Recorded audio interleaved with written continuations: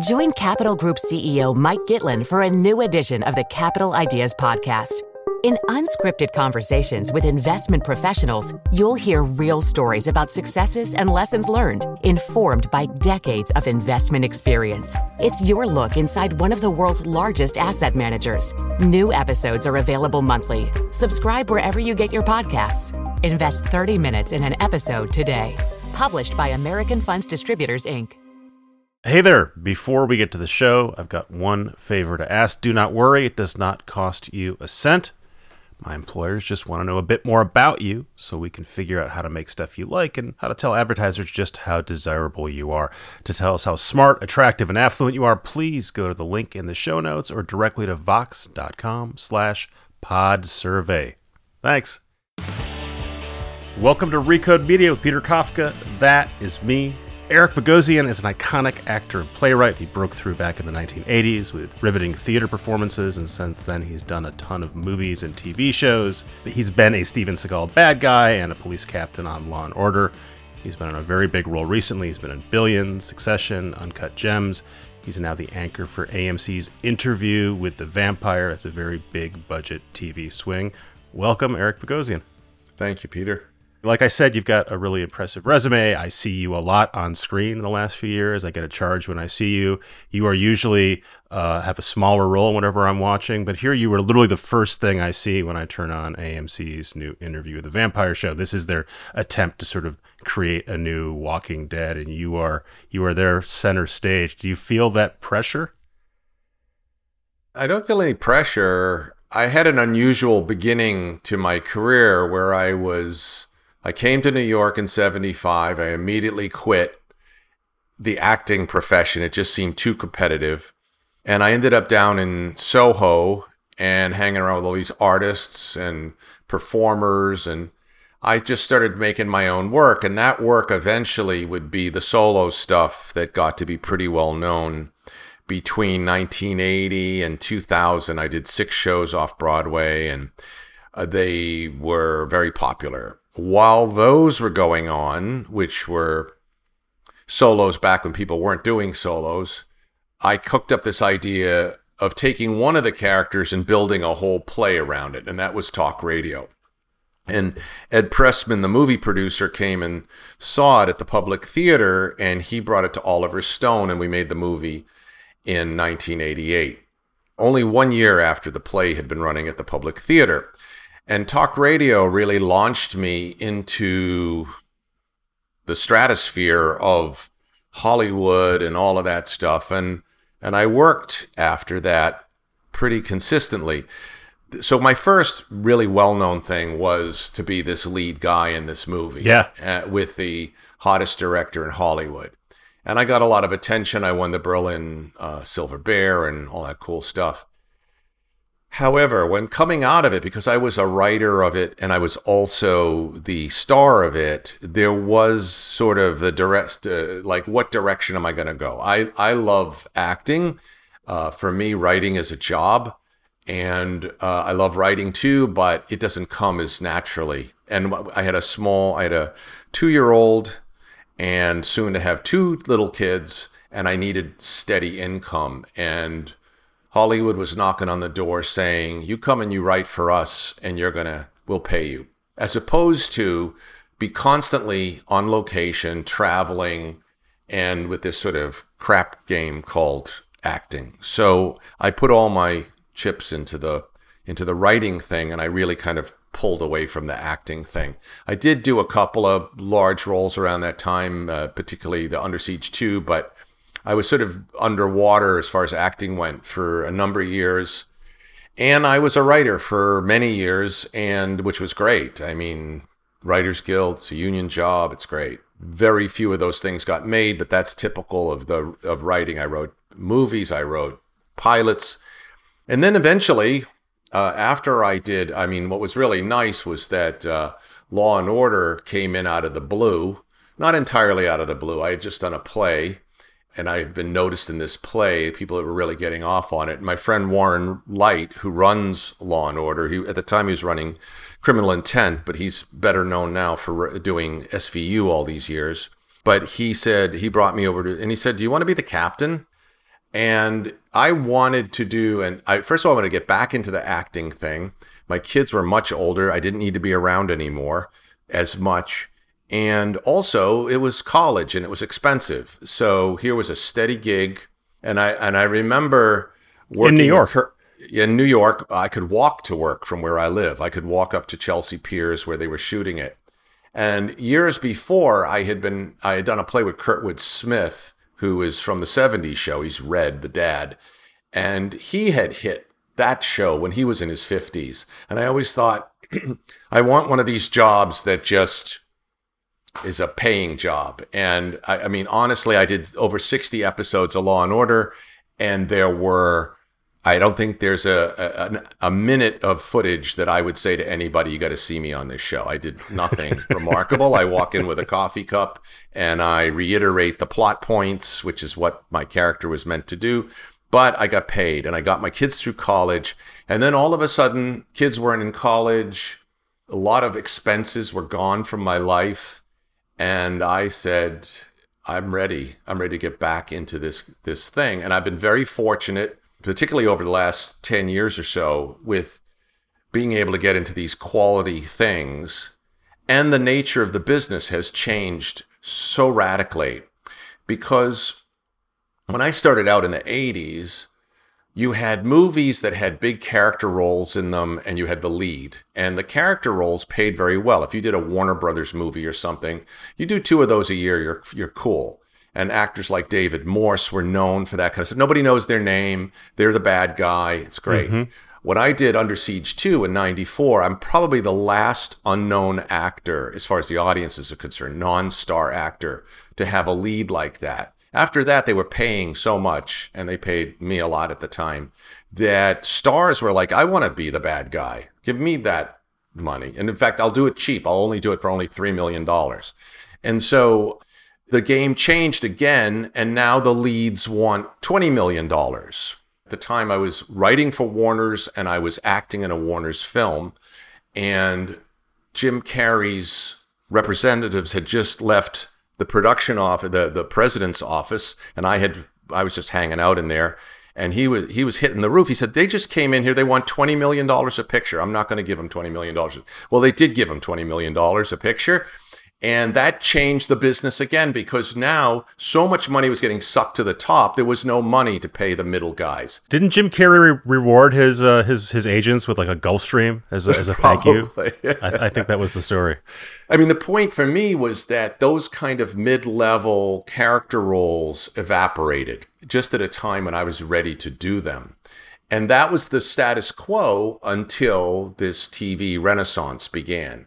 Now we've got a situation where you've got streaming shows where actors who are terrific actors, but people may not know their name, are working. Everybody's working.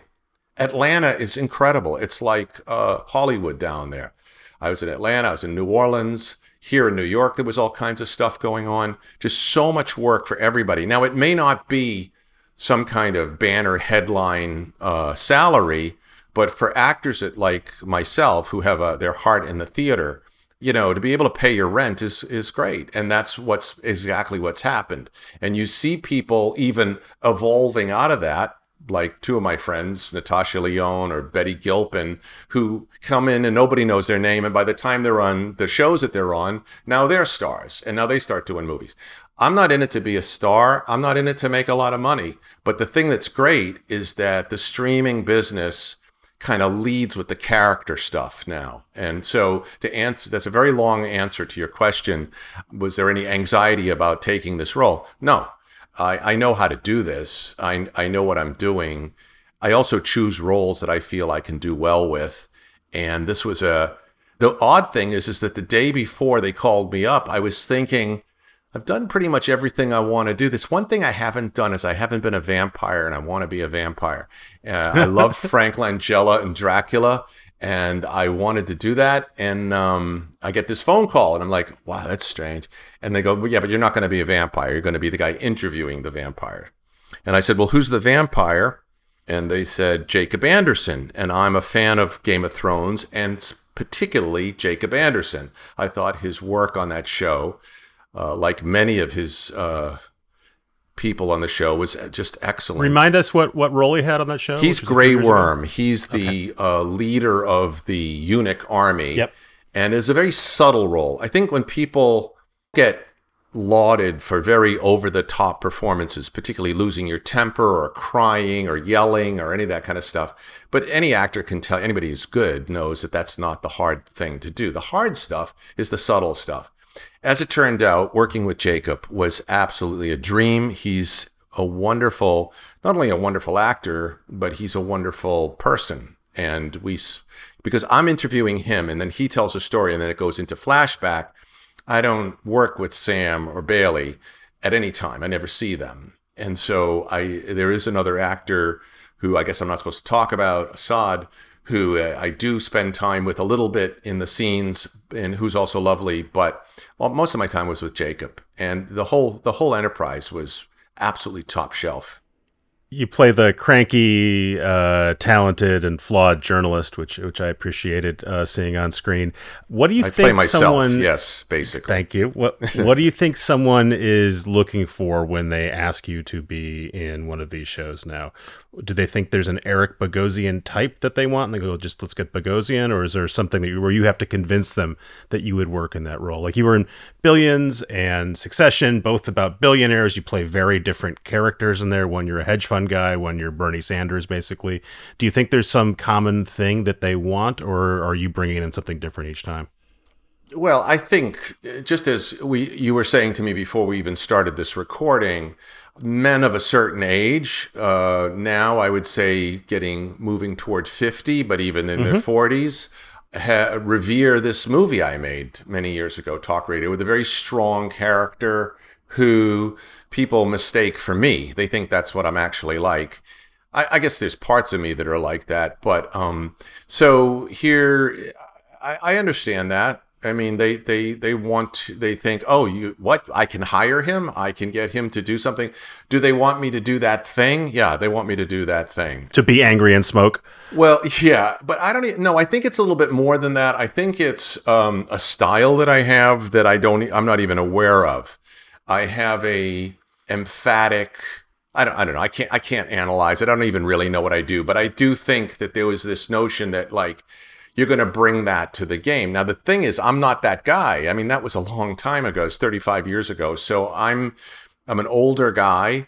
And then some of these guys, I mean, I think in the case of the Safdie brothers, as far as Uncut Gems went, they were actually dipping down into a past period in terms of style and vibe of that movie, like sort of a Scorsese-esque movie. Mm-hmm. And so they were also grabbing me out of the past, and they got me at my full tilt anger thing. But Roland Jones, who's the showrunner on Interview with the Vampire, he is... he's not the director. He oversees the directors, but he's the writer, and he's thinking about texture. And I think that when he was putting the different elements of his texture of what this show, and this includes the look of the show, the style of the writing, everything kind of combines to a bigger thing. He needed some pepper in there. He needed to throw a little bit of that in, a little sprinkling. And I think that's what he thought he would get with me. I don't necessarily come in with any kind of preset idea that it's going to be this. And it's certainly not going to be like Eric from Talk Radio or Eric from anything that you've seen me do before. I'm looking at the script and I let the script tell me what to do. In this case, the script was so close to me that it was very challenging just to create a character who's vibrating very close to my own personal vibe, because the guy's in his 60s. I'm in my 60s. The guy had a heyday. I had a heyday. And the difference is that this guy is when I say this guy, Daniel Malloy, he is a get the story journalist of a type that I'm actually not. I'm not a perfectionist, and I'm not going to go riding around in Afghanistan to get the story or any of that kind of stuff. I'm just not that person. But this guy is. And he sees the opportunity. I mean, let's face it, if you could break a story about vampires, you're going to have a hot story, and he's going to be back in the game. And it's dangerous. It's like super dangerous, because already this guy's almost killed him once 45 years ago, because I'm playing the guy that Christian Slater plays in the, just to make it in shorthand, I don't like to really say it that way, but just for anybody who doesn't understand that, they made a movie in the 90s with Tom Cruise and Brad Pitt, and Christian Slater was Daniel. But Daniel at that point was a young green journalist. He didn't even really know what he was doing, and he got himself in a lot of trouble. Now I'm this is the older, wiser dog. The Interview with the Vampire movie, they said 94. I remember it came out, and those were maybe the two biggest stars in Hollywood. Oh, yeah. Huge buzz. And then immediately, this is basically pre-internet. The buzz was, oh, it's not very good. I've never seen it. Have you seen the movie? I saw it at the time. I was, when Anne Rice's book came out in the 70s, I read it, Interview with the Vampire, and I loved it. And I continued to read some more of her stuff, but I never got the same jolt that I got from the book. The movie, I mean, it's like anything. When you read a book, your own imagination is filling in all the details. Then you see a movie and everything becomes concrete. And if it isn't the same as what you were thinking when you were reading the book, there's going to be some dissonance there. And that's kind of what happened. I mean, I think my biggest issue, and it's interesting that they say Kirsten Dunst, that was her breakout picture. Mm-hmm. And the thing is, nobody knew her. So when she comes out and she plays this character, it's all like she's that girl. As opposed to when Brad Pitt walks in, it's like, oh, there's Brad Pitt with fangs. And here's Tom Cruise with fangs. Here's Christian Slater doing, it's like...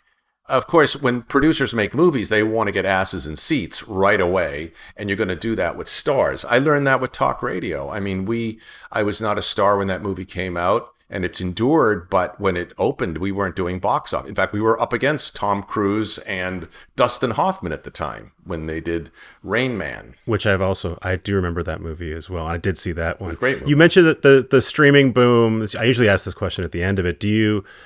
At the end of the conversation, do you feel like there's a time limit on this boom and that there's any pressure on you to get as much work as you can before things unboom? I mean, it seems like that is happening now. The spending isn't going down necessarily, but they're definitely clamping down a bit on budgets. There's going to be consolidation. And the premise of all the streaming boom was eventually we'll stop spending so much money on all this stuff and we'll be able to sort of consolidate everything. Do you feel that looking for work, doing projects? Well, I definitely want to get in as much work as possible before assisted living. That's my main goal. But yeah, I think it's pretty clear at this point, two things are happening. It's a crowded field, and it seems like every year in this musical chairs, one chair gets pulled away. And then people, like in some cases, they consolidate. And there was just talk about that yesterday.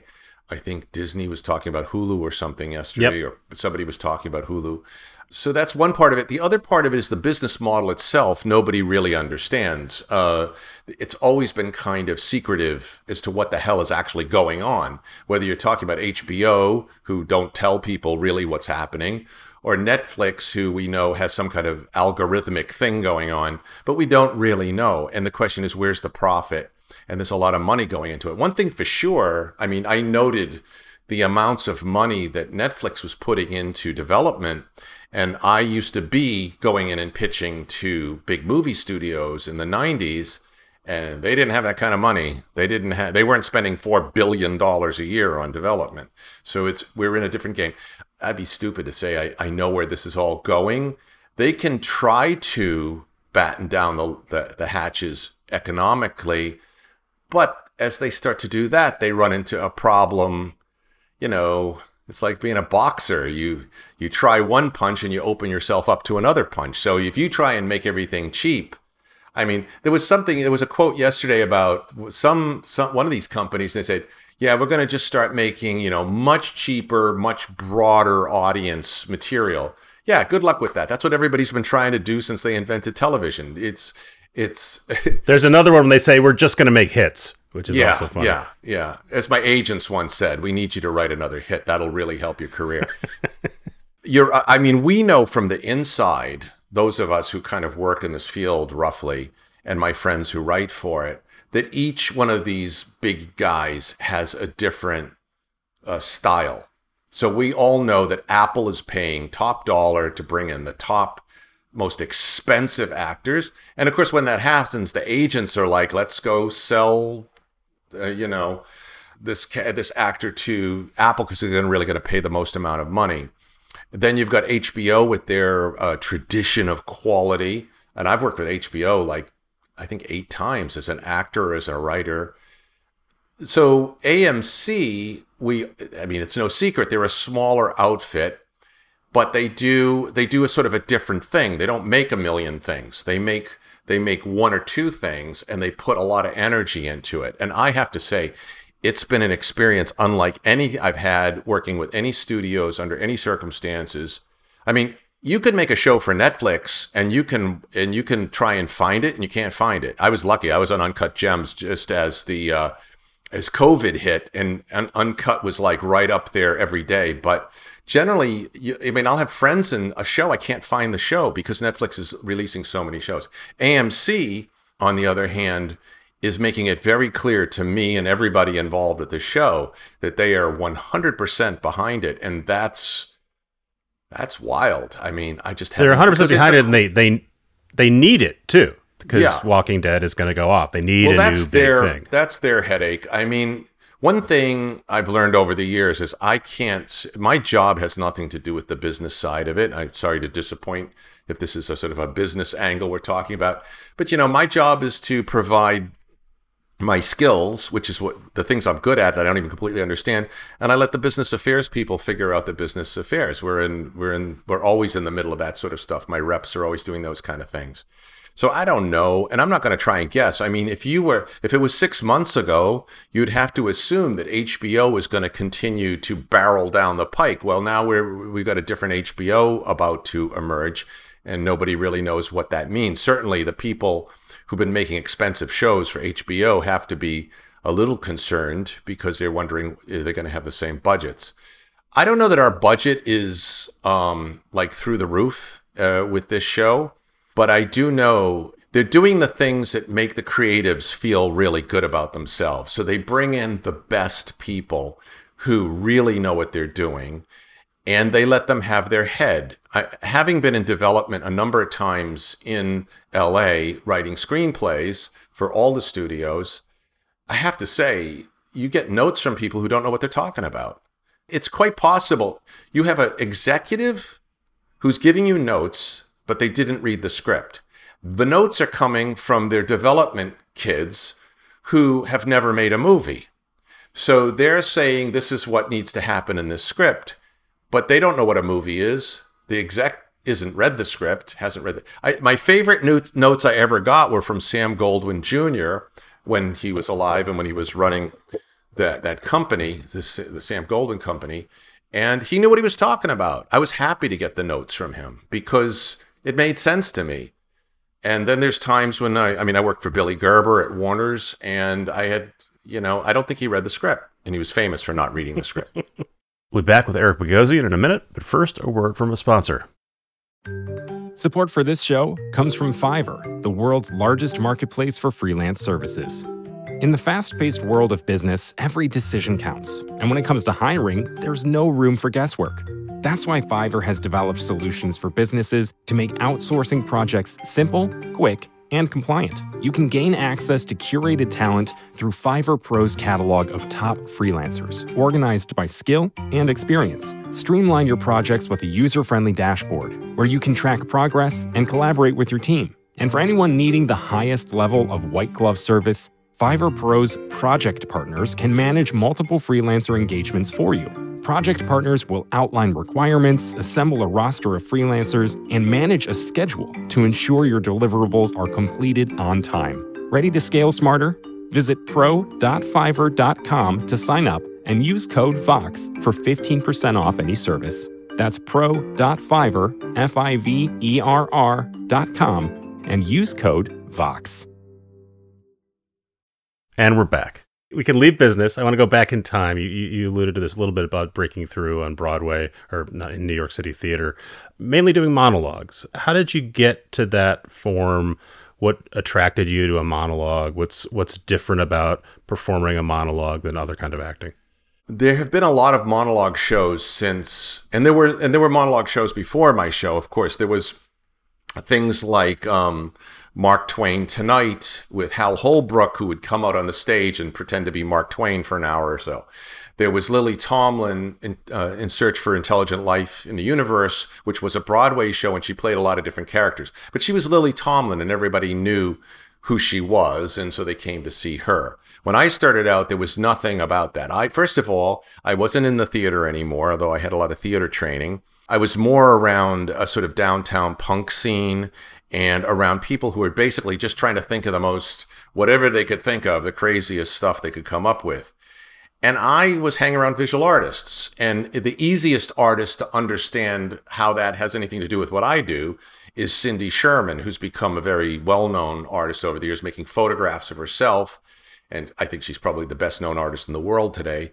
She made these galleries of types, and I was making galleries of types with my monologues. I wasn't really that concerned about whether they were entertaining or not. When I first started doing them, I was just doing sort of snapshots of men. But what happens is when you keep performing all the time, and this is how I made a living, I get $100 here, $100 there. The monologues got better, and I learned how to write, and I learned I learned where the funny was. I learned about timing. And over a 2-year period, they got polished, and then Joe Papp had me come to the Public Theater and do the first of these in 1982. And I got a good review, and he brought me back the following year, and I had another show, got another good review. And I really didn't want to keep doing them. I wanted to write plays, or that's pretty much what I wanted to do, and I would end up doing that. But the monologue shows just had a life of their own, and they began with me. Like, the audience doesn't know who Eric Bogosian is. There's just this crazy guy. He walks out and he just starts becoming characters one after another. And that was the idea that I had. And I guess there was something about them that people really got into. And I mean, in one regard, they were a lot like Saturday Night Live sketches in terms of their shape. But the material itself was way darker than you could do on SNL. So there was that. And then by the time we did and my wife was directing these, Jo Bonney, and she's the one who has the show about to open on Broadway, Cost of Living, and which is kind of funny because she's opening the day after we premiere this Interview with the Vampire, which is so it's going to be a lot of fun here around this household.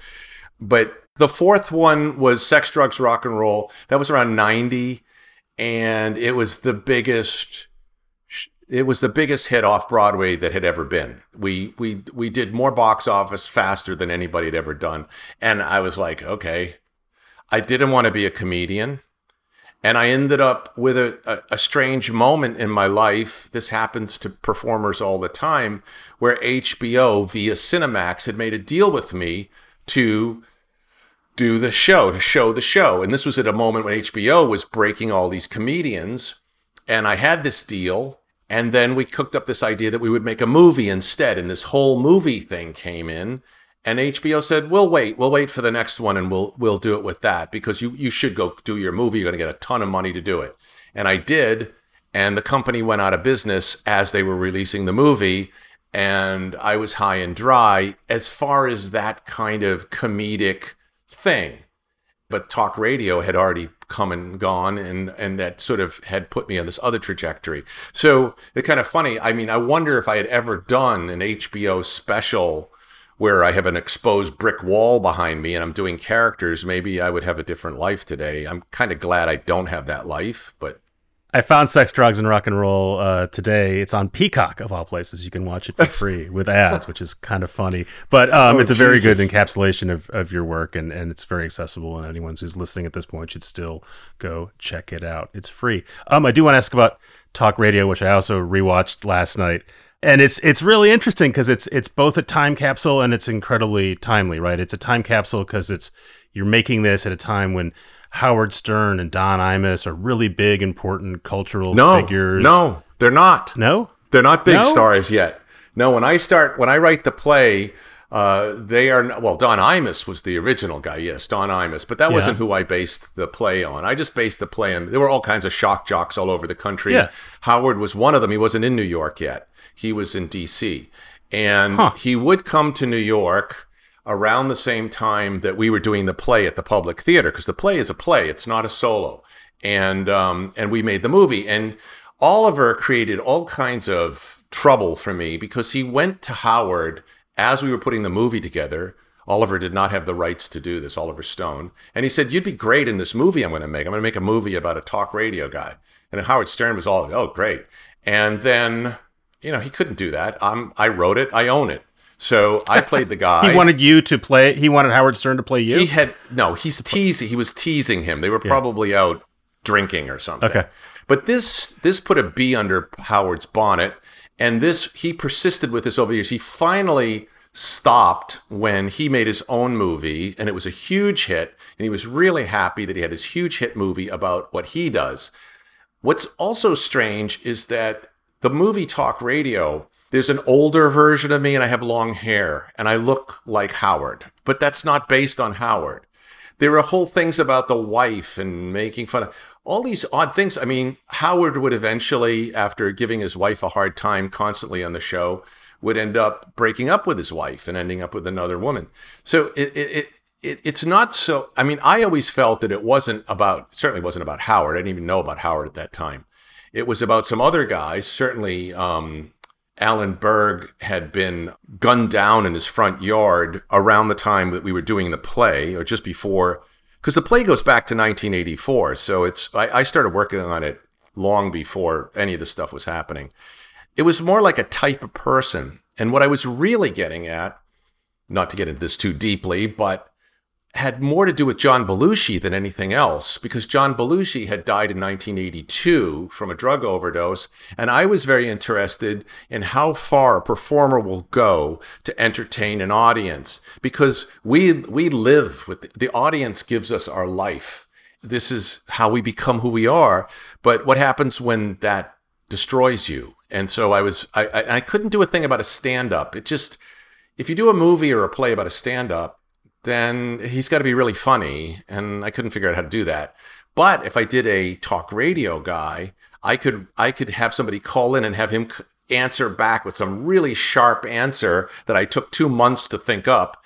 And then it would seem like he was very smart.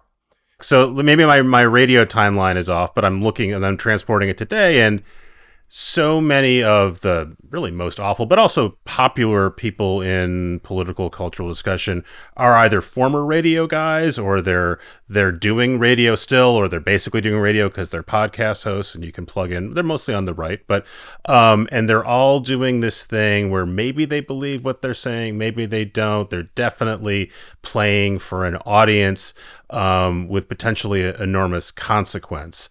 And again, talk radio, the consequence is very, very direct, but it's also very specific, right? The guy gets killed at the end, spoiler.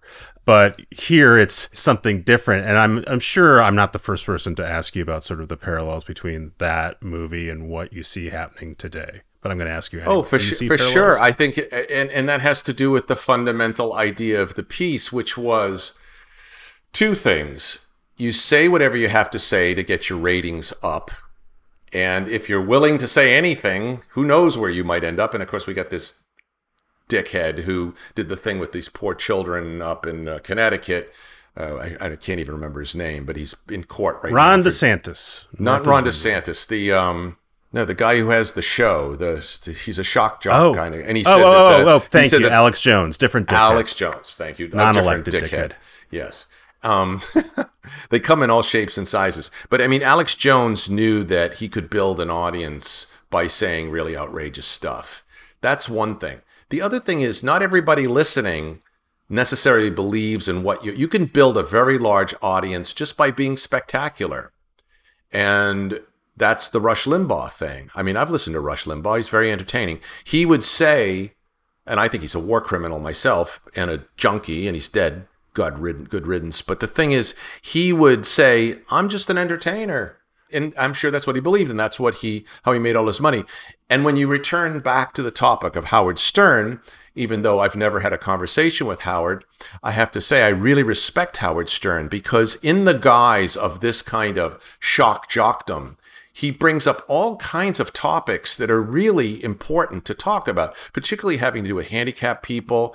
And, there aren't many radio shows or TV shows where you're going to hear somebody talking who has the, let's say, speech problems that some of the people who he has on as guests. I haven't listened to him a million times. He brings his audience to these different things. And actually, I don't think he ever does anything that's politically incorrect. It seems like he does, but he actually doesn't. He's certainly not telling everybody to get behind a war that was incredibly damaging and destructive and killed thousands of Americans and hundreds of thousands of Iraqis. That's never been Howard Stern's thing.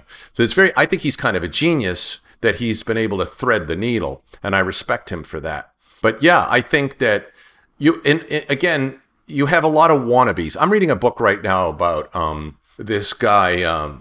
He was a big gangster. He's the guy that Denzel Washington played in, Frank Lucas was his name, that Denzel Washington played in American Gangster. And, he was just like balls to the wall, would do anything, kill anybody, do anything. Okay, fine. Well, you got a lot of kids who think, I want to be like that guy. I want to be legendary. I'm going to go. And then, next thing you know, they're serving 30 years in jail. They don't even know what hit them. And they've been out on the street for like 2 years. And they went and they killed a bunch of people. It's just because you want to do it doesn't mean that you can do it. And and I hope Alex Jones, I don't know I guess it's not a criminal complaint, so he can't go to jail, but he's absolutely reprehensible piece of S. And there's a lot of people like that. And I think you're right in that this has infected the actual guys doing the political stuff now, because everything is a function of the mass media. That's been the case for a long time, but I think somehow it's understood. When Trump was running for president, my mother, she's like, oh, he's so nice, he's so great. Why do you think that? Well, from watching him on a show. What show? I didn't even watch the show. But he was in everybody's living room, and they had a feel, it's sort of like if and presented as a successful businessman when he was not a successful businessman. Yeah, and also somebody you just kind of know, you trust him, and so the media creates all this. We know that it's a problem. I'm not going to try and my job is not to try and analyze these things. My job is to just make dramatic material or play characters, certainly about things that I don't understand actually. So it sort of like helps us have a meditation about it. You were finding your way in New York in the late 70s and 80s and Soho was a very different kind of thing. In New York, everything changes, but New York's obviously much more expensive, and it'd be very difficult for a kid from Oberlin to come figure out how to do art in New York, I would think. What do you think? Kid from Woburn, Mass. Yeah. What do you think Eric Bogosian does today if he's trying to figure out his art and who he wants to be and how he wants to communicate? Do you find some other city and try to make that art? Or are you doing it on the internet? Well, I can't even begin to speak to what happens with the internet. I have a niece who has a YouTube channel, Nisa Pisa, and she has like 175,000 followers. They send her a check every month from YouTube. I mean, and she talks about makeup and she's really funny. And that's a world I don't even begin to try to understand. As far as if you're a creative person in the performing arts, which I think I can generally say that's where I came out of, and all of my friends are either musicians or choreographers, dancers, that kind of stuff. I mean, you go to where the action is. The action is still in New York. There are other hotspots. Every city has one. But New York is so limitless that you can actually, like, you could go to Seattle tomorrow and you would understand the whole scene in about a month. You can't do that in New York. It's impossible. I think the Detroit scene is fascinating. Los Angeles is always cool. Right now, New Orleans has all kinds of cool stuff going on. And Atlanta, as far as film goes, is bigger than every place else at present. Tyler Perry's studios are bigger than Universal Studios. But me, I'd come to New York because it's the most interesting place. Also, we're a disparate community. Like if you go to LA, everybody's going to be working in film or TV. But you come to New York, you may be at a party and you're hanging out with a guy who plays in the symphony up in Lincoln Center and another person who's a dancer at some, granola type dance studio down in Tribeca or in Brooklyn. So this feeds you to have all these different influences coming in. the thing that I never did and that I can't advise anybody to do is to go and look for the gig. I never looked for the gig. I looked for the community. I looked for the stuff that I dug, and I hung around the places and the people who made cool stuff. So, I mean, I can only assume, and this is a big assumption, that if you want to be a performer, you like seeing performance. If you like seeing performance, what performance do you like to see? Go see it, and then go ask them if you can sweep the floor there or something, or tear tickets. That's how you enter this realm. But to go around and like, I mean, people are always asking me, you know, how do I break in the way you broke in? And it's like, if you have to ask the question, you're never going to make it, because you just have to be enthusiastic. Before I let you go, I want to ask you one more internet questions about something you have done on the internet, 100 Monologues. Explain what that is, why you did it, and why you should go check it out. Well, a few years ago, it's more than a few years ago now, I was one day just counting how many monologues I had done off Broadway, as well as the couple that are in plays. And there was like 100 of them. And I said, wow. So I went to my publisher and I said, let's put out a book and just call it 100 Monologues, and we'll have all of them in there, because students study these things. I also had many students tell me over the years, anybody in the theater, I did your stuff in high school, or I did your stuff in college. And I thought, I know all these amazing character actors who people don't really see that much of. I'll use Michael Chernis as an example. So Michael was a character actor that I knew from the theater, who's amazing. Now everybody knows him from Severance, but he's the author on Severance. But people didn't know Michael that well. So I would go to these various friends of mine and I'd say, would you like to do one of my monologues, and we'll tape it? Sam Rockwell, Vincent D'Onofrio, Betty Gilpin, Natasha Lyonne, lots of different people who I'd worked with. We filmed them, and it's free, and it's online, 100monologues.com. And there are now 75 of them posted. And it ranges from people like Peter Dinklage, who everybody knows from Game of Thrones, to people that you don't know at all. Or you may have seen them, but you don't know that you may not even know their name. And they're just all actors I really totally respect. It was pretty funny. I was out at Comic-Con for Interview with a Vampire and ran into 4 of the actors that are on this site who star in various shows, and they were there at Comic-Con for their stuff. Anson Mount and Seth Gilliam from Walking Dead. And it's like, wow, I guess everybody's working. Asif Manvi. These guys are all on my site. And I'm glad everybody's working. Getting back to the streaming thing. Yep. There's plenty of work for the good actors. So it's a fun site. You can get lost there forever. It's free. I don't think there's a single ad on it, so you're obviously not making money. We're keeping it away. We're keeping it virginal. I'll pay for it. I pay for it. Maybe someday when we finish it, we'll make a deal. The thing I don't want to do is make a deal with a big streamer, and then they can cherry pick and they can pull out Ethan Hawke or whoever they want to pull out, and Rockwell or somebody like that, and just have those guys. I mean, it's contrary to the spirit of it. The internet brings us lots of crap, and this is the promise, the flip side of that you can make a cool thing because it tickles you, and get cool people to work on it and put it out there in the world. So yeah, some of them are really, really, really good. I should just select 5 of them and send them to Sundance or something, but I'm sort of ambitious and not ambitious at the same time. I hear you. It was great to meet you. I'm going to go tell some people, some men of a certain age, that I got to talk to you. Thanks for your time. Thanks, Peter. Bye. Thanks again to Eric Bogosian. Since I am a man of a certain age, I got a big thrill out of that. I hope you guys did too. Thanks to our sponsors for bringing the show to you for free. That's $0, still the same. Thanks to Travis and Jelani for editing the show, producing the show, and thanks to you guys for listening. We'll see you next week.